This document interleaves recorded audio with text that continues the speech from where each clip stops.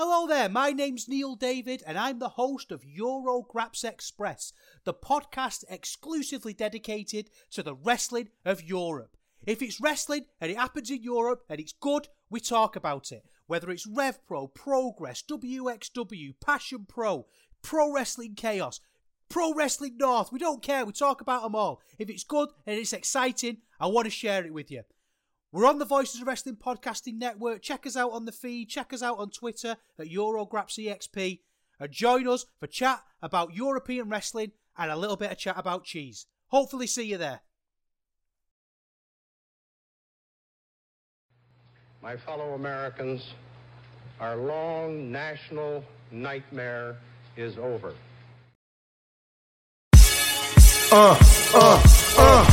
Competition starting to get thick, it's the click, so I hope you work your A-game. Amen, no rain from the track when we unite and spit. This isn't A-game, better bring your A-game. Competition starting to get thick, it's the click, so I hope you work your A-game. Amen, no rain from the track when we... Whoa, what happened here? I don't know. Hey, we're back. Hey. Hey now, it's the Mike and JD Show, and I'm your host, Mike Gilbert. And I'm joined as always by JD by God Oliva. How you doing, JD? We had this big thing planned, the Gerald Ford. I was quickly converting it to MP4 so we can make that work, and we still fucked it up or screwed it up. Damn it! Now I just you know what I did is I should have put an overlay as opposed to a background. So that's my bad, guys. But hey, we are here. We got a lot of good stuff to talk about. Thank you for joining us right here on the Voices of Wrestling Network. If you're watching this on YouTube, please hit the like button and throw down a comment. Help us defeat the algorithm, and then make sure you also subscribe to this channel. We very much appreciate it. I know Joe Lanza and Rich, they would definitely appreciate more subscribers to the YouTube. So let's go ahead and let's get them numbers up, man. The Voices of Wrestling Network has some pretty decent YouTube numbers, but we need to get those numbers up, and I want to be the reason why those numbers are up. So I would really appreciate it if you guys hit that subscribe button and then tell them that Mike and JD sent you. But JD, man, it's been a whirlwind week of pro wrestling. Lots have happened. You were at All Out on Sunday, man. How was your week? How was your weekend? Well, first of all, I think we're doing our part to help get those YouTube numbers up. We had a really good week last week. We had we had the most views we've ever had for any show we've ever done on YouTube. And then we were, I'm not going to brag, but I mean, like we were really good last week with our numbers. Like, that was impressive. Yeah. So, we had Ibu from Wrestle Purists on the show, and that brother has a following, man. And yes. he brought over so many live viewers just by a simple retweet. So that was really cool. And so that helped out.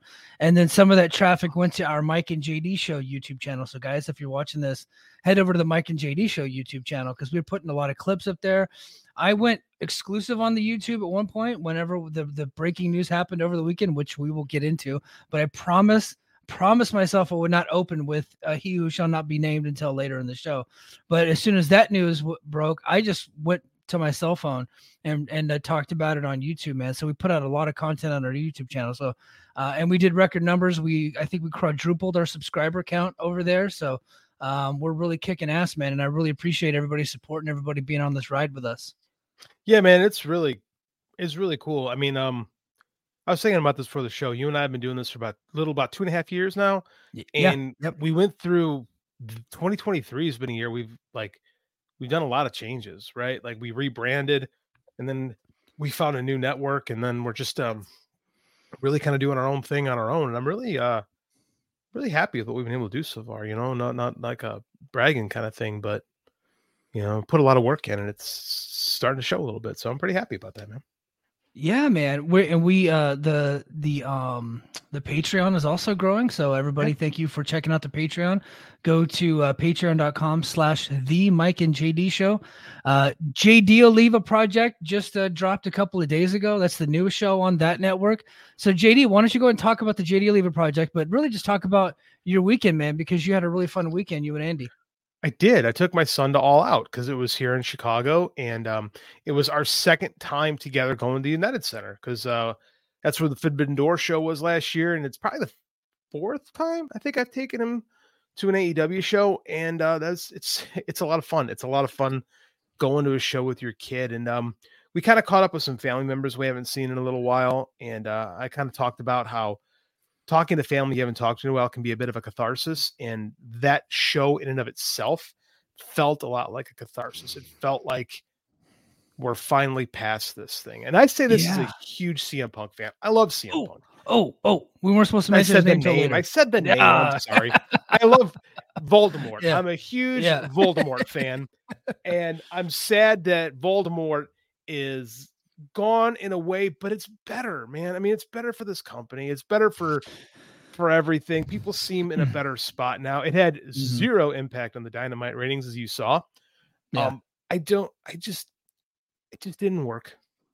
No, and it just, you know what, and we'll talk about All Out in a little bit, but you know what it did, that show really reminded me of? It reminded me of like a grueling political election where the country is super divided, and then finally the election is over, and then the country starts to heal. Now, we haven't had that in our country in a long time. Yeah, that hasn't actually happened in America in a couple of elections, but I think like when the Obama, like Romney one, or the Obama and McCain election happened, where we were pretty divided and then we all kind of came back together and healed. Like, it kind of reminded me like that, because, that locker room was, I don't want to say divided in half, because there's all these different camps, but I think everybody on all sides were just fed up. They're fed up with everything. And then they were out to prove something at All Out, and they absolutely did, man. They came together and just put on a hell of a show.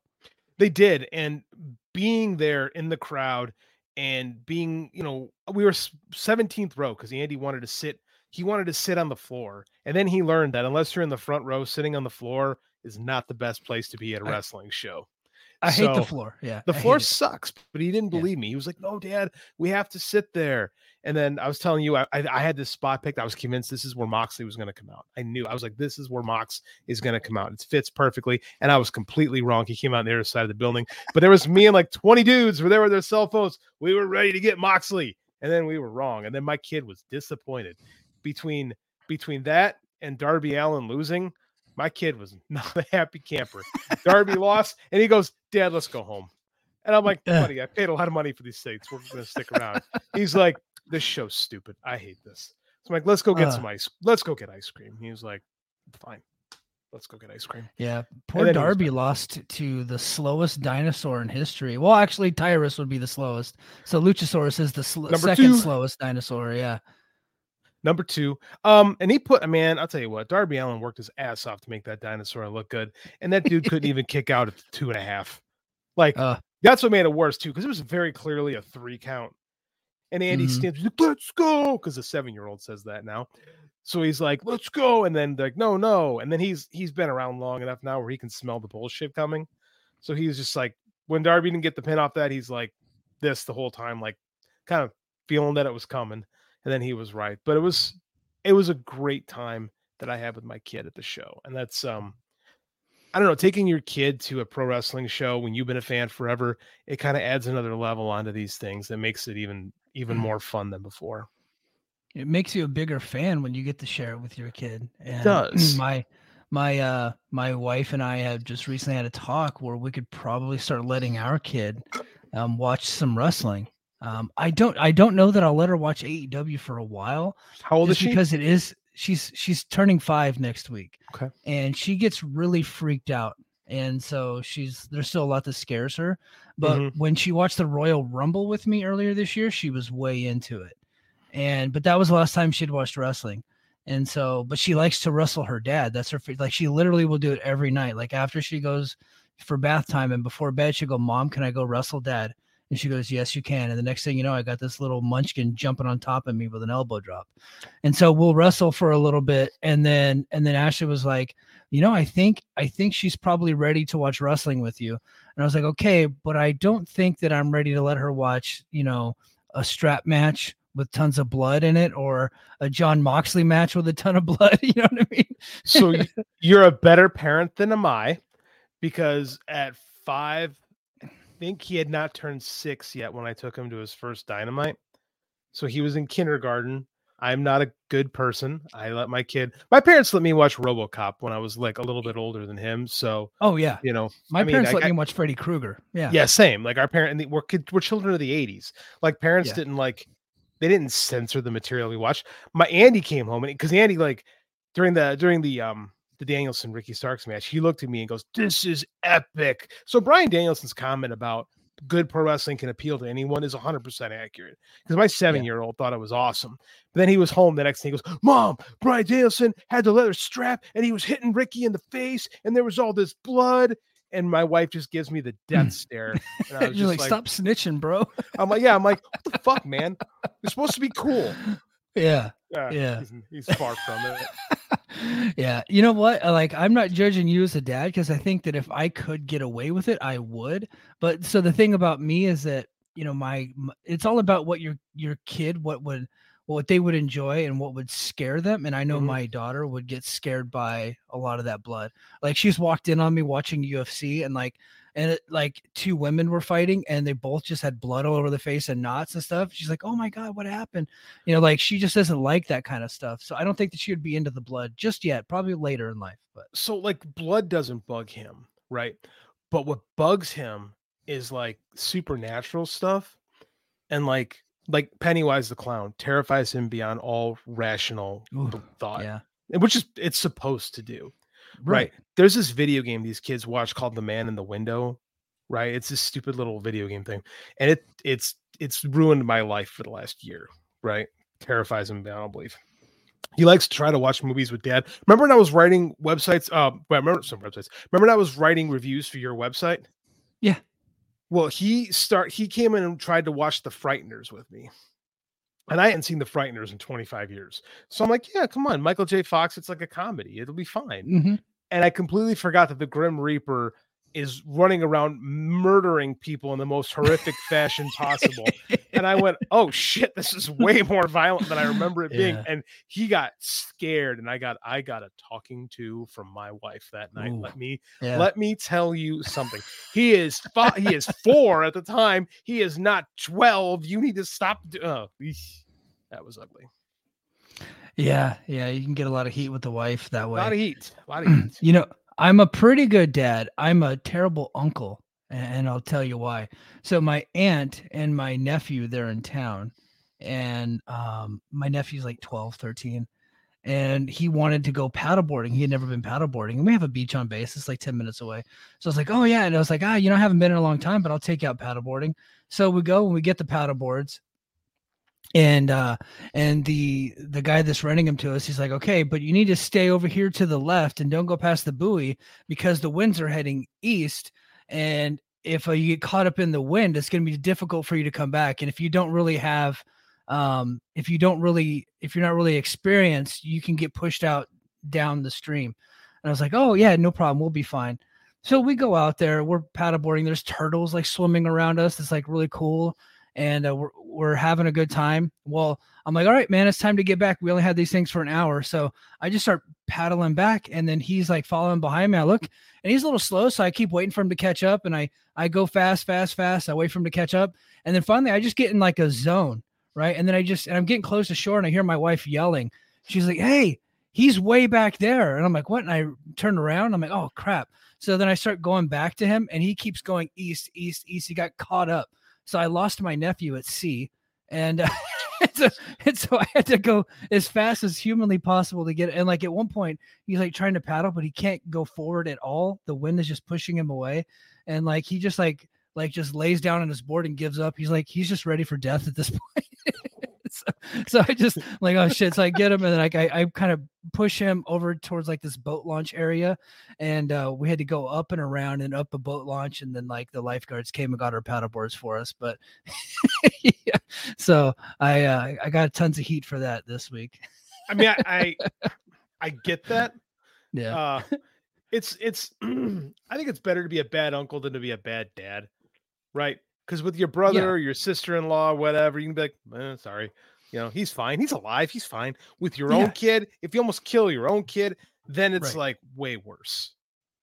Right. Yeah. Oh yeah. Well, and then like, I think I had to like, I think I had to buy him. I bought him some tasty chicken from Iea Bowl. It's like our famous cuisine out here. Some fried chicken. It's the best fried chicken on the island, I think. Anyway, I wish I could try that. But hey, man. So let's go ahead and get into the show. So let's get into the chat. Wait. Before we get into this, let's get to the chat. Your cousin just brought something up that I think needs to be discussed. Okay. Let's see. This is from Joseph Gilbert. Said, I remember our uncle took me snipe hunting when I was 6 years old and let me walk around the woods with a Walmart bag and a stick. Yeah, that he did. All of our uncles took us snipe hunting. One time my dad and his brothers took us snipe hunting. This was probably before Joseph was born. And we're going up this hill and we had like a little Dixie cups. We're going snipe up a hill. Right. And my dad was hiding behind a tree. And he's in the tree, and then all of a sudden we get up to the hill, and they're taking pictures of this. Then my dad just starts going, roaring through the trees, and like my uncle goes, "It's a bear! It's a bear!" And so we take off running down the hill. Well, my little brother knows where my uncle's gun is. My uncle had a 6-shooter that was on the table because we're hillbillies, so there's just a revolver just sitting out where everybody can get to it. And he goes and he tries to grab the gun, and my uncle ran over there, grabbed the gun from him. Was like, no, he was going to shoot my dad because he thought my dad was a bear.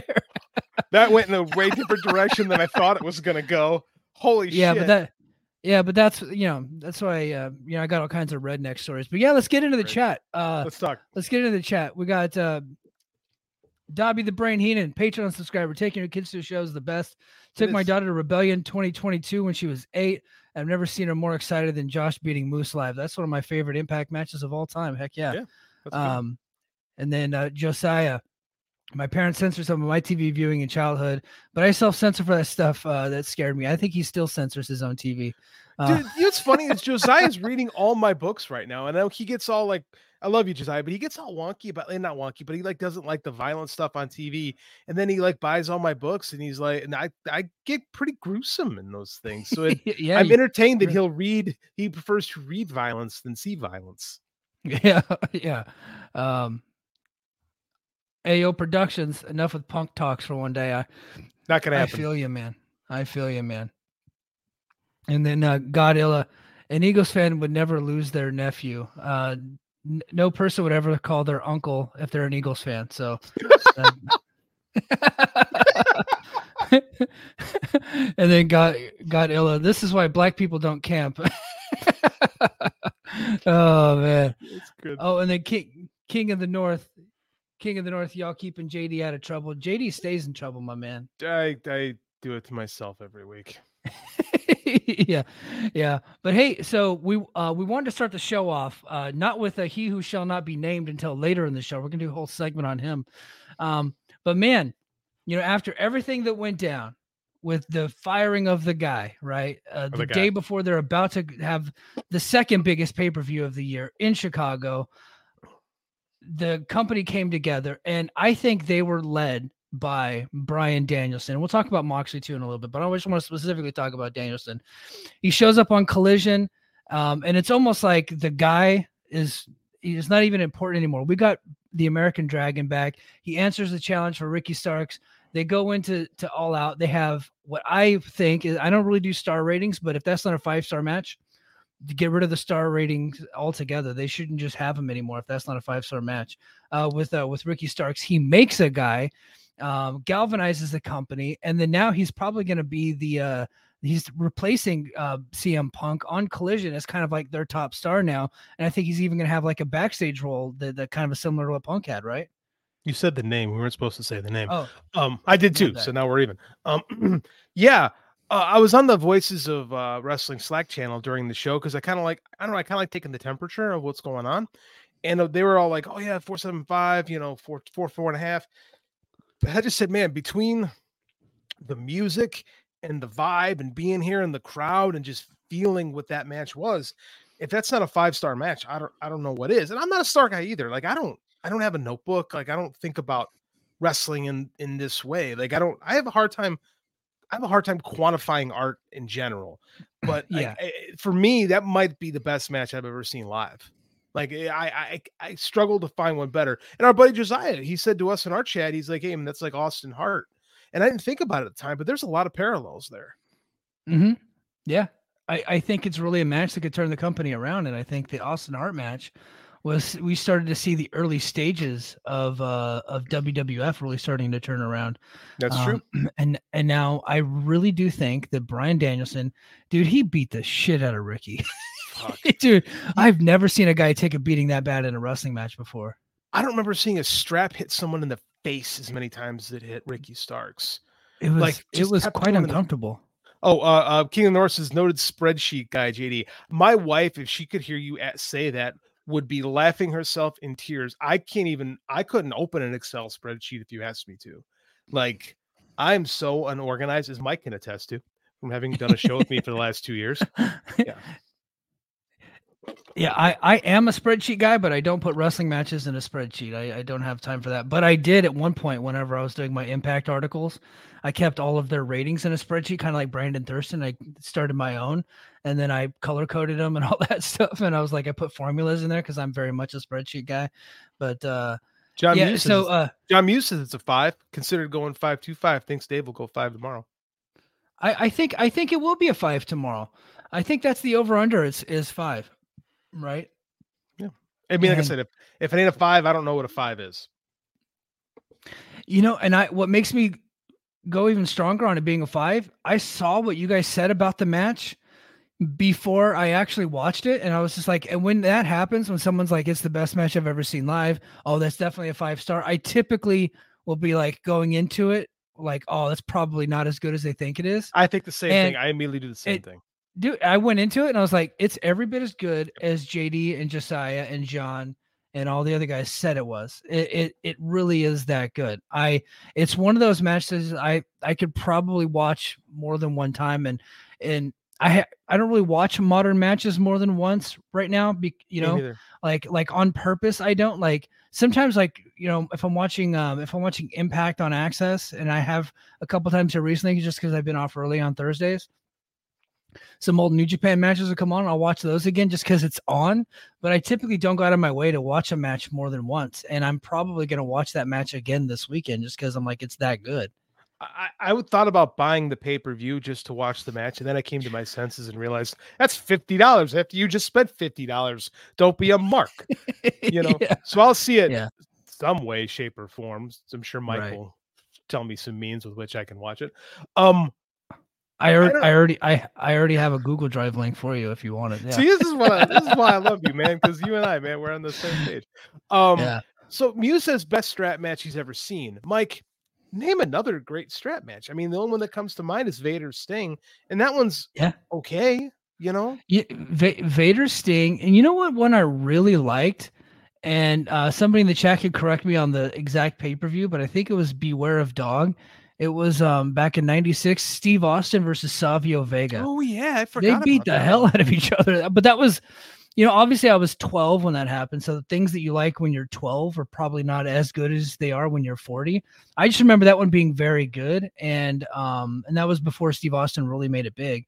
This was like right before he had the Bret Hart feud and right before King of the Ring. So I just remember that one being really, really good. I'm trying to think if there's been, because I really don't like the WWE style strap match where you have to like touch all 4 corners. I think WCW was the same way. I don't like that either. No, I agree. 4 corners matches are dumb. Like Sting and Cole. I think it had the same finish as like Sting and Cole out there, where Sting gets splashed, and that's the 4th. And it was just like, I don't like the finish. Someone was bitching about it next to me, like in the crowd. So I was like, oh, they're not touching the corners. And I remember thinking, good, that's stupid. Joseph said Danielson and Bray Wyatt actually had a very good. Actually, I do remember that one. That one was very good. And then Josiah says Vader Sting was a 5-star, and this one was better for sure. So did Dave write that one 5 stars? Is that 5 stars from Dave? Dude, I don't know. That's why I'm hoping Josiah responds to that eventually. Yeah. But so that was really good. And then whenever there's chaos and turmoil in AEW, the guy that they tend to turn to the most, whom I think, and I think is probably the most important wrestler in AEW since their inception, has been Jon Moxley. And this guy, they're like, look, we need you to go. We need you to be in another main event. We need you to tear the house down, and we need to put another title on you. He went out there, and him and OC, I thought had just a tremendous match. And if they didn't send the crowd home happy, I know that people didn't really care for the finish. I was fine with it.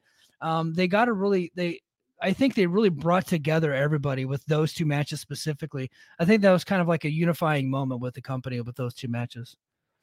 3 years ago, I wrote an article for Garrett at Fight Game about how Jon Moxley was the perfect guy to shepherd AEW through the pandemic era.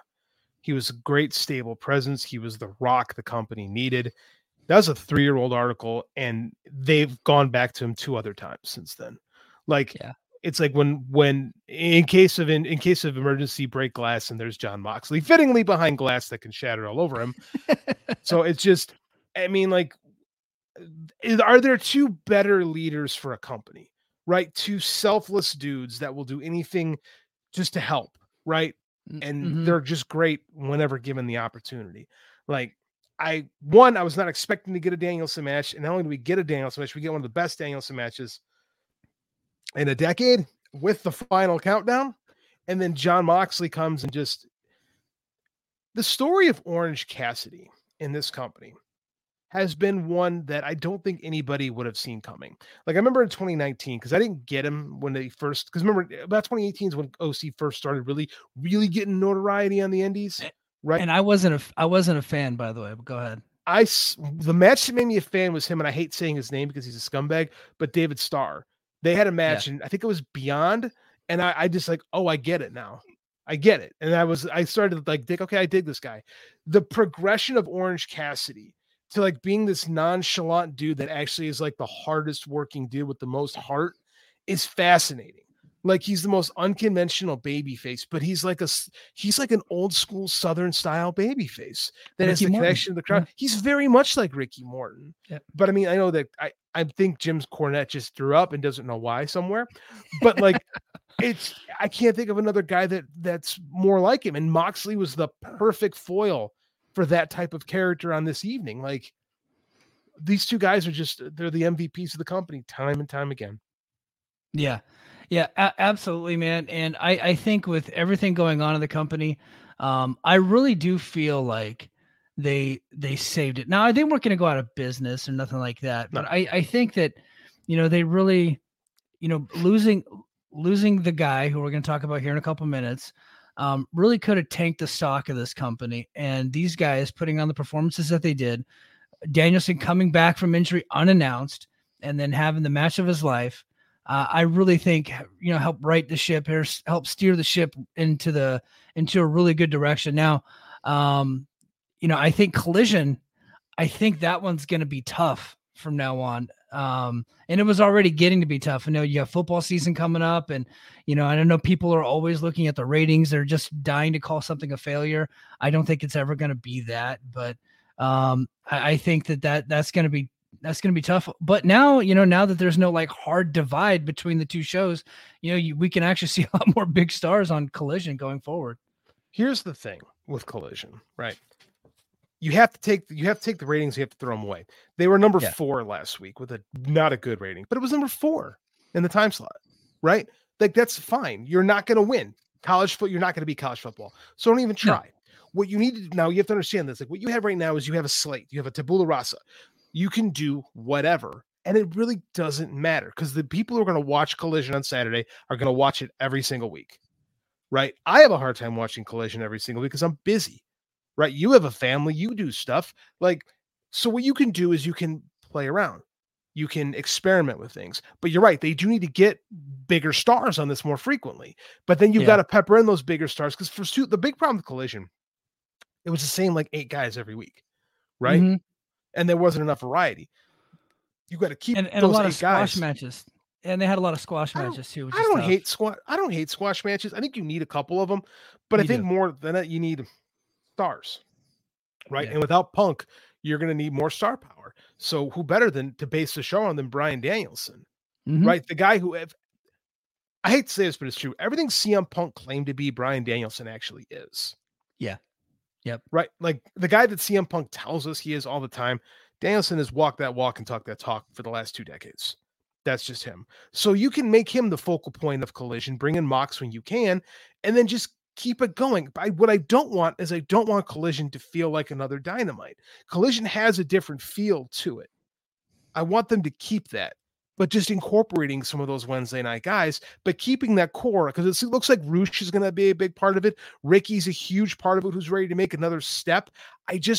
I want that show to have its own identity and not just be Thunder or not just be, but let's be honest, SmackDown for the vast majority of its existence did not matter until 2019. When they went to Fox. Yeah. It was always like a B show. Yeah. And it wasn't really like, outside of the early Paul Heyman booked years, it wasn't really anything worth watching. It just kind of existed for a long time. It was just a thing. Because they were getting TV contract money, so they just kind of just existed. But now it's really the A show because it's on Fox and in prime time on Friday nights. So, and they're getting all this money from USA, so they have to make Raw its own thing, and they're two very different shows. They have separate rosters that tend to bounce back and forth, and that's working out for them. They're doing great with what they got going on. But I think you're right. I think that, originally I thought that, Collision was going to be a tough watch without Punk. I still think it's going to struggle a little bit, but Danielson is definitely the right guy to build that show around. And one thing that I was worried about is that, we need more stars for Collision. I was worried that they were just going to go and try to sign stars instead of building stars, but I think we saw them make an actual honest attempt at building a new star on Sunday with Ricky Starks, and then on Wednesday with Swerve Strickland.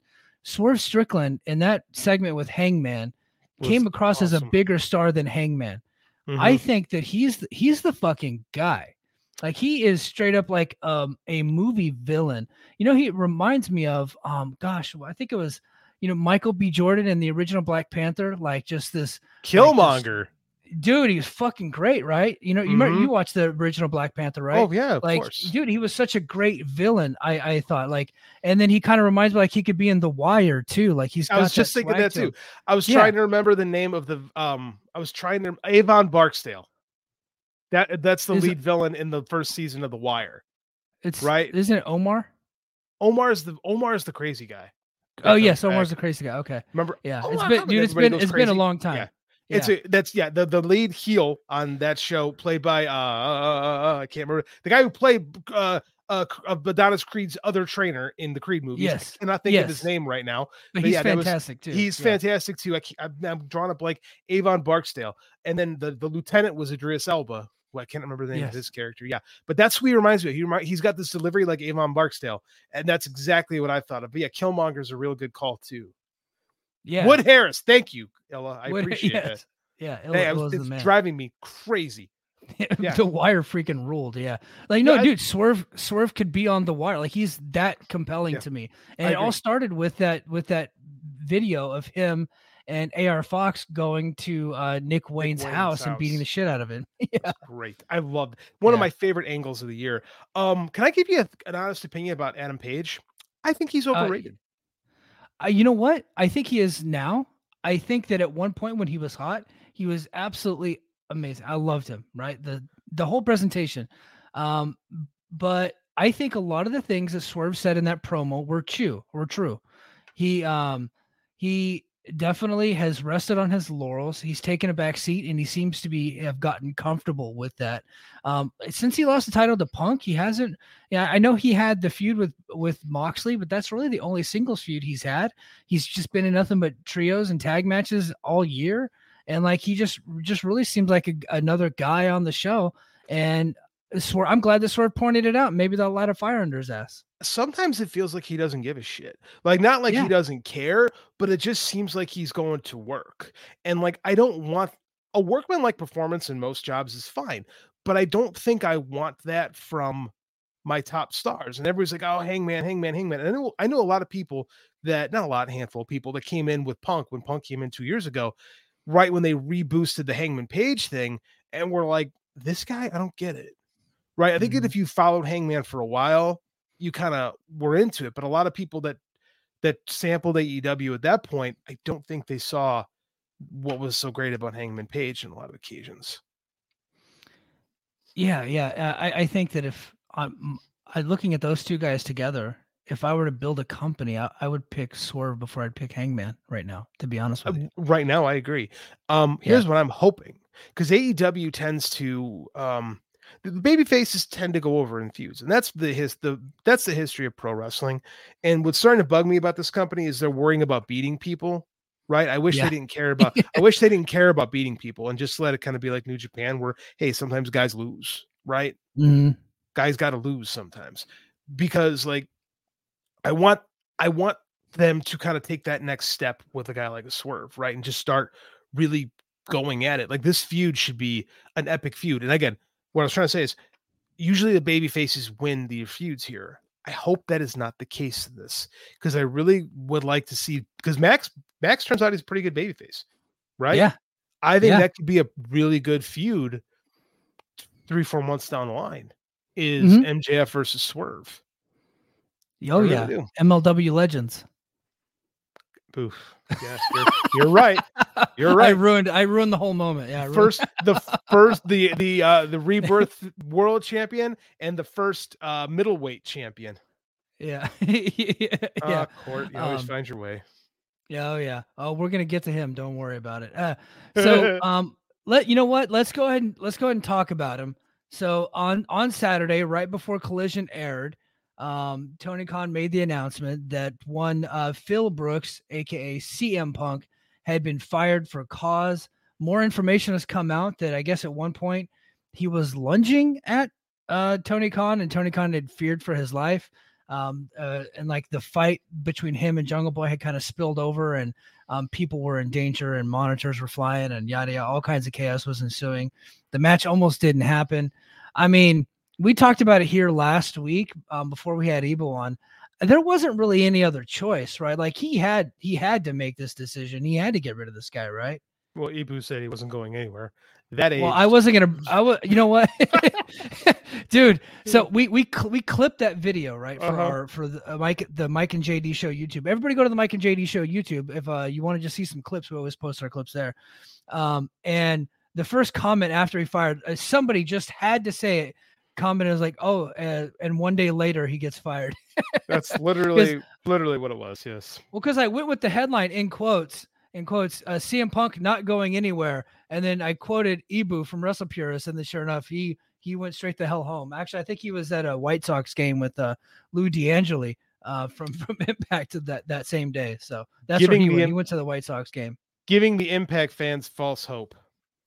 Yeah. I'm going to talk about that in a little bit too. I knew you would. What were your original thoughts when he got fired, man? So I'm working right Saturday, and I was shooting a wedding. Because again, I teach 5 days a week, and then I decided to work on Saturdays because I don't ever want to see my family. Apparently, it was the dumbest decision I ever made. So, but anyways, I'm working on Saturday, and then all of a sudden, my phone just starts vibrating like crazy. And I'm like, what's going on here? And I look down, and I'll be damned. I heard it from you and John at first, Muse. And I went, holy shit, they did it. I can't believe they did it.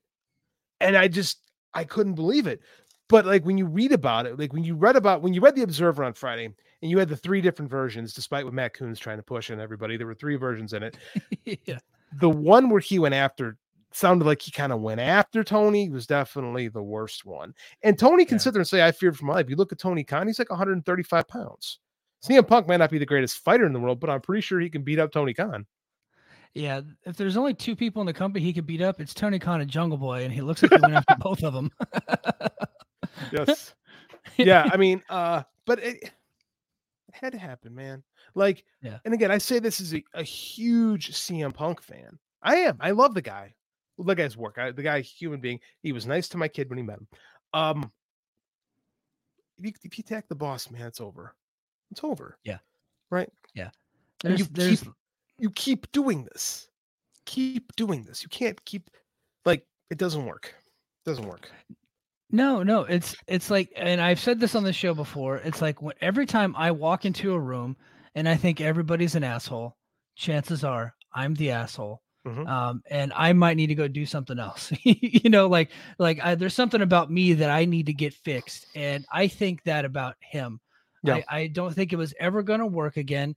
And honestly, the people in that company that were against him, they were never going to go to his side, and they were going to keep antagonizing him until he did something like this.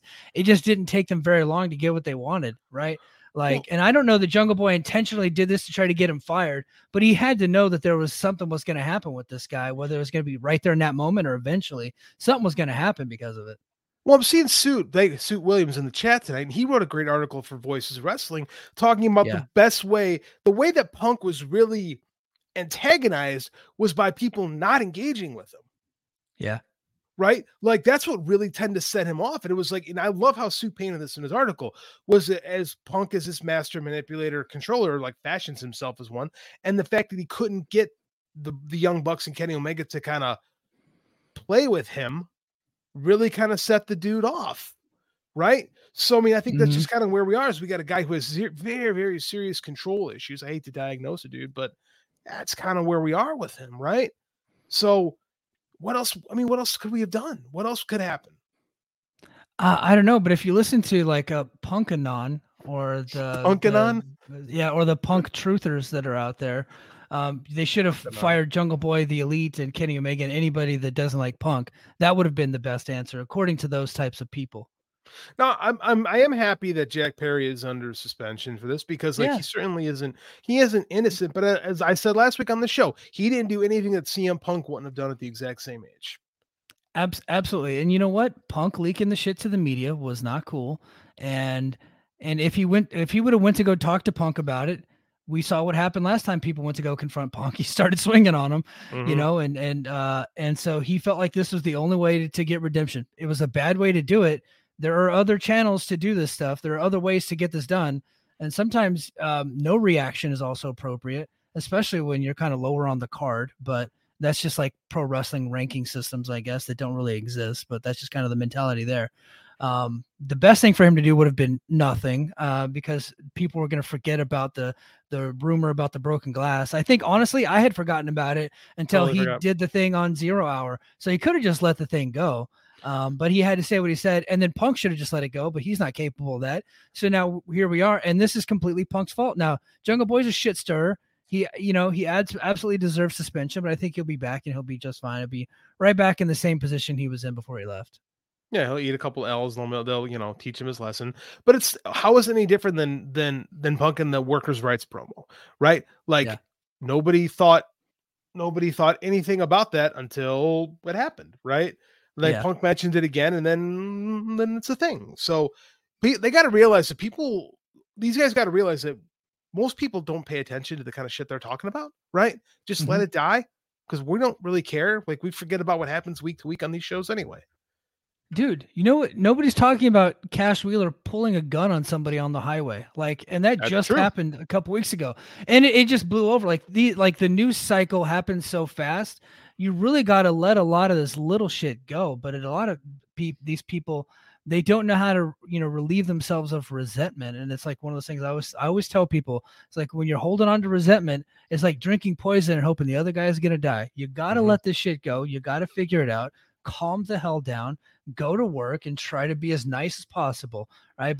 But these are adults, and for some reason adults cannot figure out how to work with other adults because they're stupid. And speaking of stupid, Ace Steel was also released today. It's the least surprising firing I've ever heard in my life. I don't know that he's stupid, by the way, but he did bite somebody, so he's always going to be a legend. He's always going to be a legend for that. Yeah. I'm gonna be honest. I have not. I have bitten a man in the middle of a fight, so I cannot, in good conscience, say that was a stupid thing to do, because I'm guilty as charged. But I mean, this dude couldn't go to work; he was working via Zoom every week. So I mean, how long do we expect this to last? Like, of course, he's there to appease Punk. Punk's not a thing anymore in AEW, so. Yeah. Ace. Yeah. I figured it was only a matter of time, but I did think it would be a little bit weird to fire him after Punk did something when he was not there. Like, he didn't actively do anything this time to get fired. So I get the feeling this might have been a mutual thing, right? Because he is an employee there. You can't fire this employee because this other employee did something wrong. Just because they're friends. You can't do that. So there had to have been conversation. And I don't think that AEW's legal team would allow such a firing to happen. No. I get the feeling that this is like a mutual thing. Well, the release said, it said he was released from the company. It didn't say he was fired from the company. Yes. And I'm sure with Punk gone, he doesn't want to be there. They fired his friend, you know, right. And he knows he's really not welcome there. So I mean, like, what's keeping them? What's keeping this relationship together? Nothing. So it makes perfect sense. We can see whatever they wind up doing next. Yeah. Yeah. Speaking of what's next, what do we think is next for CM Punk? And I got a quote here from Sean Ross Sapp, where he stated that he thinks, 20%, that he would go to WWE. And we've actually heard some rumors that WWE might be interested. Cody specifically, had possibly reached out to him. We don't know that for a fact. We just have been hearing stuff like that. There's also the school of thought that he might never come back. And I think that's where I'm at. I think that I'm on the train that he will never come back. But Sean did say that he thinks that there's a 30% chance that he would go to One Impact Wrestling, where his good buddy, his good friend, who he happened to be at a baseball game with over the weekend, Lou D'Angeli, who is the, I don't think he's the EVP, but he's like the vice president of production or so, whatever he is in live marketing and ticket sales and stuff like that. He's doing a great job for them. They're all their numbers are up in those departments. There. And that Impact was then PW Insider put out a report that Impact was excited about the possibility of him coming in, which is the most Court Bauer leaked story I've ever heard in my life that was not from Court Bauer. It reminded me of the time that Court Bauer leaked to PW Insider that he was seen outside of Viacom headquarters. I don't know what he was doing outside of Viacom headquarters. He might have been just like looking for trash or something. I have no idea. Panhandling. Yeah. He's just getting coins. But he was absolutely there. But yeah, what do you think he could be doing next, man? I think he should be doing the retirement. I really do. I don't think this is good for him. No. Like, I don't think professional wrestling is good for his temperament. I think that it brings out the worst in him. Right? He seemed like a happier human being when he was getting his ass kicked in the octagon. Yeah. I just don't think pro wrestling is good. And I know, because we're in a lot of Impact groups and stuff like that, I know people are excited about the possibility. And I know that you've been nothing but fanning flames on this one. I have not been helpful. No, never. And I just saw, when he left, I'm like, I asked myself, like, how long is it going to take for Mike to start this going? And I looked I probably already 5 minutes. 5 minutes. Mike was ready with the meme. Here we go. I just don't think it's good for him, man. I just think for his own sanity, he should retire, because like this has happened multiple times now. Yeah. So the thing with him is I think he might have had like some movies in the works, but now there's like the SAG strike. So who knows when that's going to end. So he might be sitting idly by. I think that, maybe he found the bug again for pro wrestling. If he does come back, if it's WWE, look, I don't think Impact is a real possibility there. I think Suit Williams says that it is a possibility. Like the sun burning out tomorrow is also a possibility. So he's saying there's a chance, Suit Williams. I think that, if he does come back, if it's WWE, if it's New Japan, if it's Impact, I think that he should do the Brock Lesnar deal where he's like, I will come in every few months. I'll have my guy that I work with, we'll do the deal, and then I'll take off again, because him coming back and being around people all the time and traveling week in and week out doesn't do any good for anybody. And honestly, like, he will have the initial spike in ticket sales and ratings, and then they're going to go right back down to where they were before or even lower.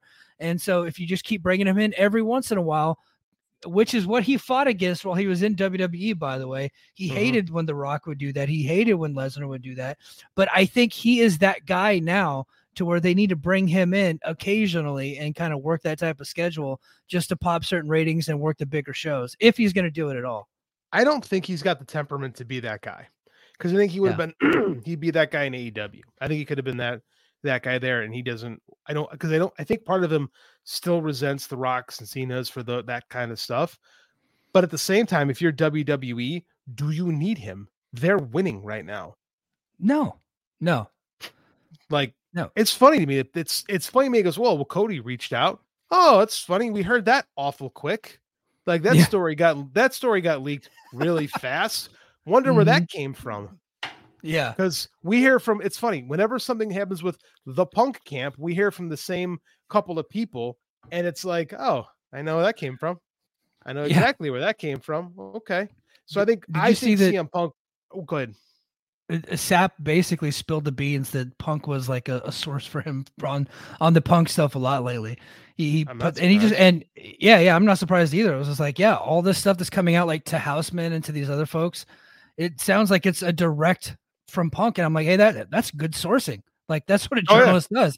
Then he never source. It's a bit weird to out him now, but he's just like, no, I was just talking like Punk was the source. And so like on a lot of this Punk stuff, not all of it, but some of it was like, I directly was talking to him. And he's talking to everybody. We know guys that were directly talking to Punk. So Punk, it's so funny to me. They were talking about that. Punk was like, oh, the media. Dude, you're the one who talks to the media. Right? I mean, it's like it was like Paulie Dangerously bitching about that back in the ECW days. It's like, who do you think you are? If I'm WWE and I know this dude is going to get into it with somebody, it's just his nature, right? He is the Scorpion, right? The old Scorpion and the Frog story. Mm-hmm. He's the Scorpion. You pick up the Scorpion and you're like, I knew it was going to do that. Right? And did they really want to stick it to Tony that bad in WWE? I mean, they're already winning. I don't want to say they won because like AEW exists, it's functioning. Yeah. It's got its ups and downs, but I mean, like they didn't kill it. I don't know if you want that. I don't know if Impact does either, because Impact's working right now. Like I know you'd love to have CM Punk, but how long till he freaking turns on everybody? Right? How long till he's burying Josh Alexander to the Sean Ross Sapps of the world, right? Yeah. That would be my worry. And I've covered Impact pretty deeply for a long time. And the one thing about them is they're such a happy locker room. Yeah. like they all like legitimately like their family and friends in that promotion. And that's why they hire a lot of people from within. Like Josh Alexander's wife is one of the ring announcers now, right? Like that's just the way that they do things. Like Alexander and his wife moved to Windsor's to be closer to Scott D'Amore and like Giselle Shaw. Like they're all like this tight knit family there. Like Jessica Havoc can't get a job anywhere, but she's been in Impact for like 15 years or something, like 10 years. You know what I mean? It's just like, if you can't function in that locker room, you can't function. That's a Blanchard. Like, yeah. I mean, like, is the CM Punk juice worth the squeeze? Because Impact's never going to run like big arenas.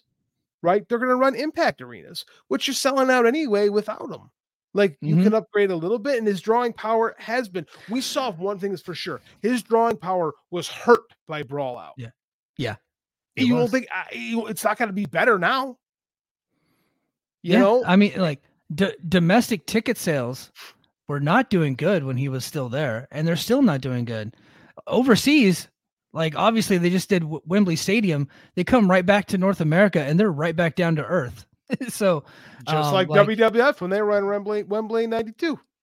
Just like TNA when they would go over there, they do 8,000 in Wembley Arena, and they come right back to the Impact Zone with 500-600 people. You know what I mean? It's just like it is what it is, right? And so,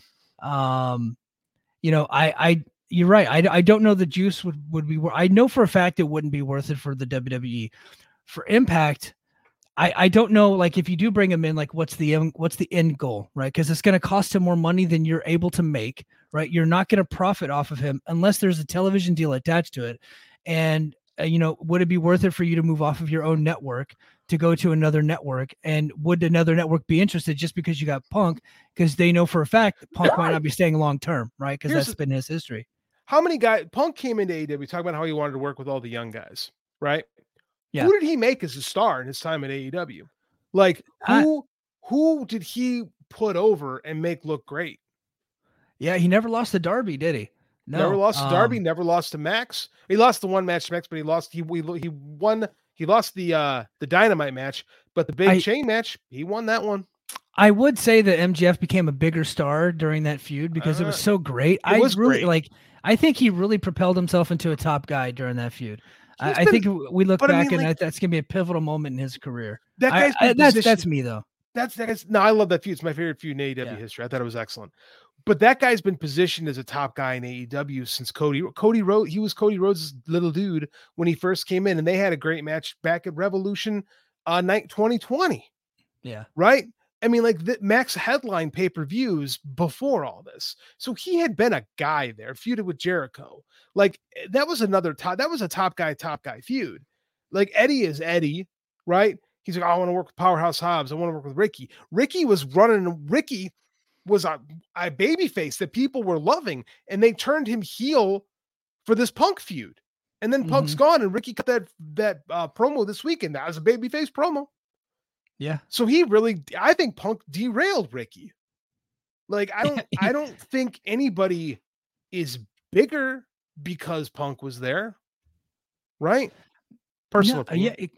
Yeah, because compared to WWE, and I hate to compare two different promotions, hard not doing two different things, but the Bloodline, I know they've kind of killed everybody, but they've elevated everybody at the same time. Like there are characters in their company that are now bigger just because of the popularity of the Bloodline. Like their popularity has kind of like trickled down to everybody else. And they made Sami Zayn. They didn't make Sami Zayn, but the storyline when Sami Zayn got into it became like this bigger thing. So now Sami Zayn's like an all-time big time guy. And then Kevin Owens gets brought into it, and now he's elevated back up once again from where he was before. Kevin Owens worked with Steve Austin at the WrestleMania before that. In the main event of WrestleMania. He did, but he kind of dipped back down for a little while, and then he came back up. Because they booked him like that. Right. That's their doing. Yeah. So he went down, he come back up into the Bloodline, and then now he's like this huge thing again. And Drew McIntyre, I still think that he should have won that damn match. But Cody Rhodes hasn't lost any steam. He's still just as big as he was before the Roman match. I'm saying like all these, but like now we're getting these other characters, right? LA Knight is like blowing up, right? I don't think that he gets the eyeballs on him without the Bloodline's popularity. Do you? He's not been involved with the Bloodline. He's on the show. The point that I'm trying to make is that their popularity is trickling down to everybody else on the show, and it's elevating everybody up. That did not happen with CM Punk. That was the point I'm trying to make. I get what you're saying there. Yeah, I mean, like when Hulk Hogan was super popular, Greg the Hammer Valentine became a household name across the country, right? Right. I get what you mean by that. But I don't think working directly with, unlike the point I was making, is Punk working directly with people didn't elevate them, right? Oh, gotcha. Well, I think, and that's been true of like Jericho and stuff too. Like I agree with that. AEW outside of like their core people haven't really. When you get here, John is smart. John Muse pops in. When you get hot, it's easier to get secondary acts and others over. People are more accepting. That's what I was trying to say. But John is much smarter than I am. He made it make sense. Sounds yeah. You're right. And I don't think that Punk really made anybody. Jericho, he's lost to all these people, and then none of them were bigger than before. Sammy Guevara has just been his lackey for like 3 years, right? So I mean, it's been kind of a problem there, and that was kind of back to my point from about 20 minutes ago, where I was kind of worried that AEW would sign more people now that Punk is gone versus building stars from within. But I think we saw a little bit differently earlier this week with Ricky Starks and Swerve. Kind of looked like they were being elevated into bigger characters, which is what they should be doing. You're 100% right on that. I don't know who's left to sign. Baseball fans, are you excited for the upcoming season? I know I am. It is time to gear up and show your team spirit with MLB Shop, the official online store of Major League Baseball. Find the latest jerseys, hats, apparel, and collectibles for all 30 MLB teams at MLB Shop. Represent your favorite players, your hometown team, or relive classic moments with exclusive throwback gear. Gear up for the season at MLB Shop. Whether you're cheering from the stands or watching at home, show your love for the game with official MLB merchandise. Make sure you use our exclusive link, voicesofwrestling.com/MLB Shop, to help support the Voices of Wrestling podcast network. Again, it's voicesofwrestling.com/MLB Shop. You'll pay the exact same price, the exact same items. Everything is exactly the same about your shopping experience, but a small percentage of every sale comes back to us. So again, it's voicesofwrestling.com/MLB Shop, the official online store of Major League Baseball. Like who's out there that they could sign that I don't know. The rumors are the two names that keep popping up, Edge and Goldberg. Fair. Edge and Goldberg. And those would be short-term band-aids and they would not help with the long-term business. But I think it was a PW Insider, it might have been a SAP report that said that people within WWE believe that Edge is signing with AEW when his deal is up. And then Goldberg's been linked to them for a long time. I don't hate the idea of Edge mainly because I really enjoy Christian Cage in this promotion. If Edge was willing to not be the center of attention and actually, because Christian Cage actually has helped elevate people. Like he's he puts effort into elevating. Like the Dinosaur had the best match of his career against Darby Allin, right? Like Jack Perry's in a better place. I think Christian Cage has done good work here. I really do. If Edge could come in and play ball and help give the rub and not just be the star, I'm in favor of that. With Goldberg, he's gonna have to sacrifice somebody to him. And I don't know if they have a guy that you want to work with Goldberg in this company and not just sacrifice him, right? Because Goldberg Wardlow dead. Like, what the hell happened to that guy? I don't know. That's a great question. I just thinking about Goldberg, I was like, wait a minute, they have a Goldberg, like a bland version of him that can do a swanton. It's Wardlow. What the hell happened to that guy? Yeah, I mean, I kind of agree with you. People are like, oh, where's Wardlow? And part of me is like, oh, I don't care. I'm sorry. I just never got into Wardlow. Like, I haven't noticed that he's been gone. Illa wants to know what the deal is with Keith Lee. I think Keith Lee, his issues are the same issues that he had in WWE. And it turns out in Ring of Honor, and it turns out that Vince isn't always wrong. Mm-hmm. And he just might have been right about Keith Lee. And honestly, and I think that there's a deeper issue there that might be more health related with him. And so it's hard for him to have the matches that he had back when he was at his peak. Yeah. And I saw some of his work in Ring of Honor. His stuff at NXT was outstanding. I saw him live and he was tremendous. One of my favorite live matches I saw was a Keith Lee match at an NXT house show in Visalia, California. So he was tremendous. And then he got up to the main roster and it just seemed like, what happened to this dude? Like there's no confidence. And they started calling him fucking Bearcat. And he came over to AEW and I was like, okay, now we're going to revitalize this dude. And we never really saw the revitalization of him. It's just been kind of an up and down, start and stop push. I just don't know what's going on with the guy. And it's not all Tony Khan's fault. We'll just leave it at that. No. We've all heard, you and I have heard some stories. I don't want to talk out of school, but I mean, Keith Lee he doesn't help himself. We'll just leave it at that sometimes. Yeah. But hey, before we go, I just wanted to say, Joe, my cousin Joe, sent me the Gunther versus Gable match from Raw, and I would strongly recommend our audience go out of the way to watch that match. I thought it was tremendous. JD, you're obviously a fan of Chad Gable. I'm a real life fan of the real life. Yes, He's a great guy. I thought he had the match of his career. Like it was just absolutely great, and everybody should go out of the way to watch. And Gunther, as of tomorrow, he will be breaking the Honky Tonk Man's record for the longest IC title reign. Is he the greatest IC champion in history? So the heat on Honky Tonk Man was him saying he was the greatest IC champion in history. Yes. Like, because he would run, matches would get hard, and he would grab the belt and run away. Like he wasn't a fighting champion. Like he was, I'm the greatest Intercontinental champion in history. And then that was the heat. You were supposed to boo that. And now somehow that became like a thing. It's just one of those things that if you say it over and over for a long period of time, it all of a sudden becomes reality. It's politics 101. Oh right? yeah. It's just how you do it. And like marketing. And he was a genius and he was a terrible wrestler. Terrible. So bad. He's Jerry Lawler's cousin and got not a thimbleful of the man's talent. No. He's awful. Now that being said, I think Gunther is the greatest Intercontinental. We talked about this in our BFI chat. I said, I think he is the greatest Intercontinental champion in history because they've booked him to be that.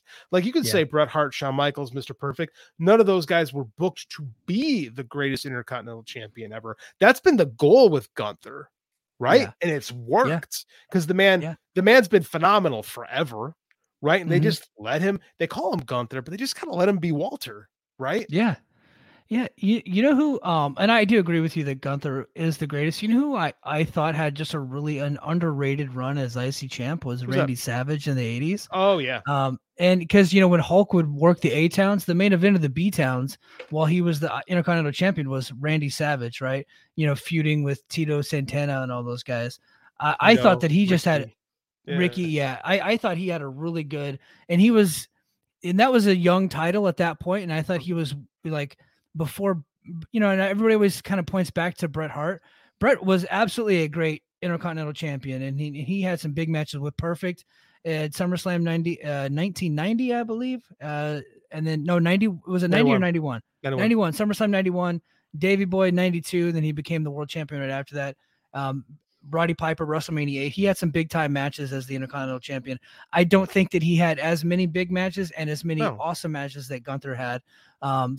For me, it's Gunther. Well, here too is Savage and Hart their Intercontinental eclipses are seen as stepping stones to them being the world champion, where they really shined, right? Like Savage's Intercontinental run is really good stuff. That's where he gets some of his best promos. But what do you remember about Savage? It's when he's the champ. Right. And the years after he was the champ. Right. So, I mean, like the IC belt to them was a stepping stone. Same with Shawn Michaels. Mr. Perfect was the pinnacle of his career. But when he got his run with Hogan, it didn't draw.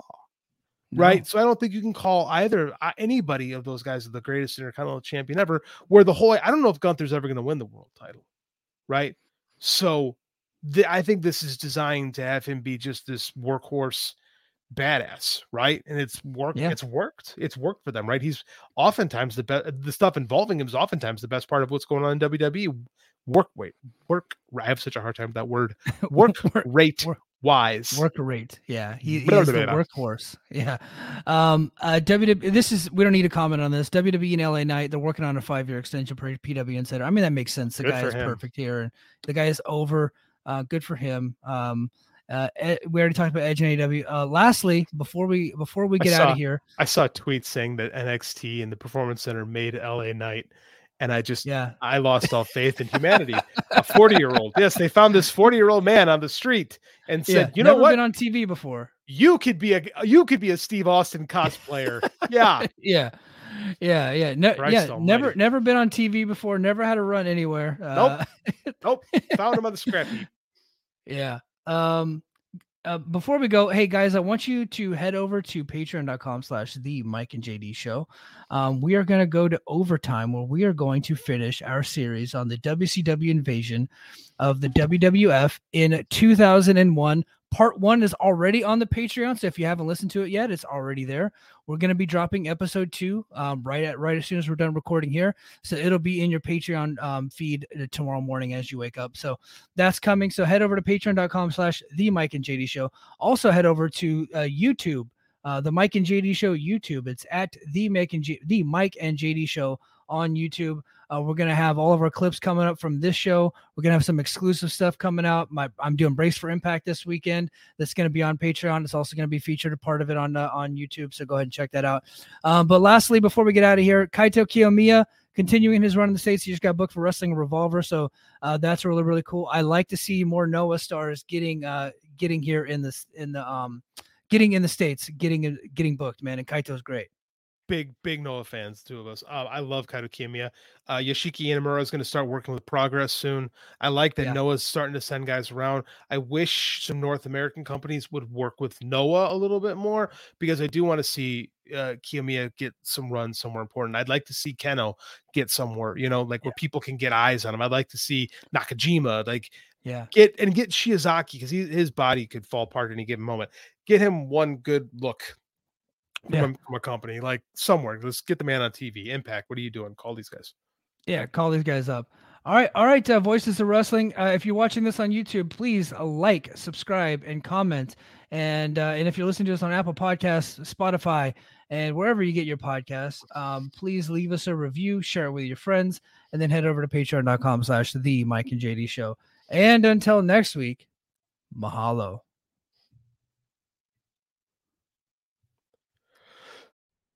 Hey kids, do you like wrestling? Well, we like wrestling too. We are Shake Them Ropes here on the Voices of Wrestling Podcasting Network. Myself and Chris Novembrino kind of doing a lazy river of wrestling criticism, going through the news and whatever happened in stateside television wrestling. And also, you know what? Sometimes we just like to watch old stuff and talk about that too. Love for you to give us a listen. If you haven't already, we are Shake Them Ropes here on the Voices of Wrestling Podcasting Network.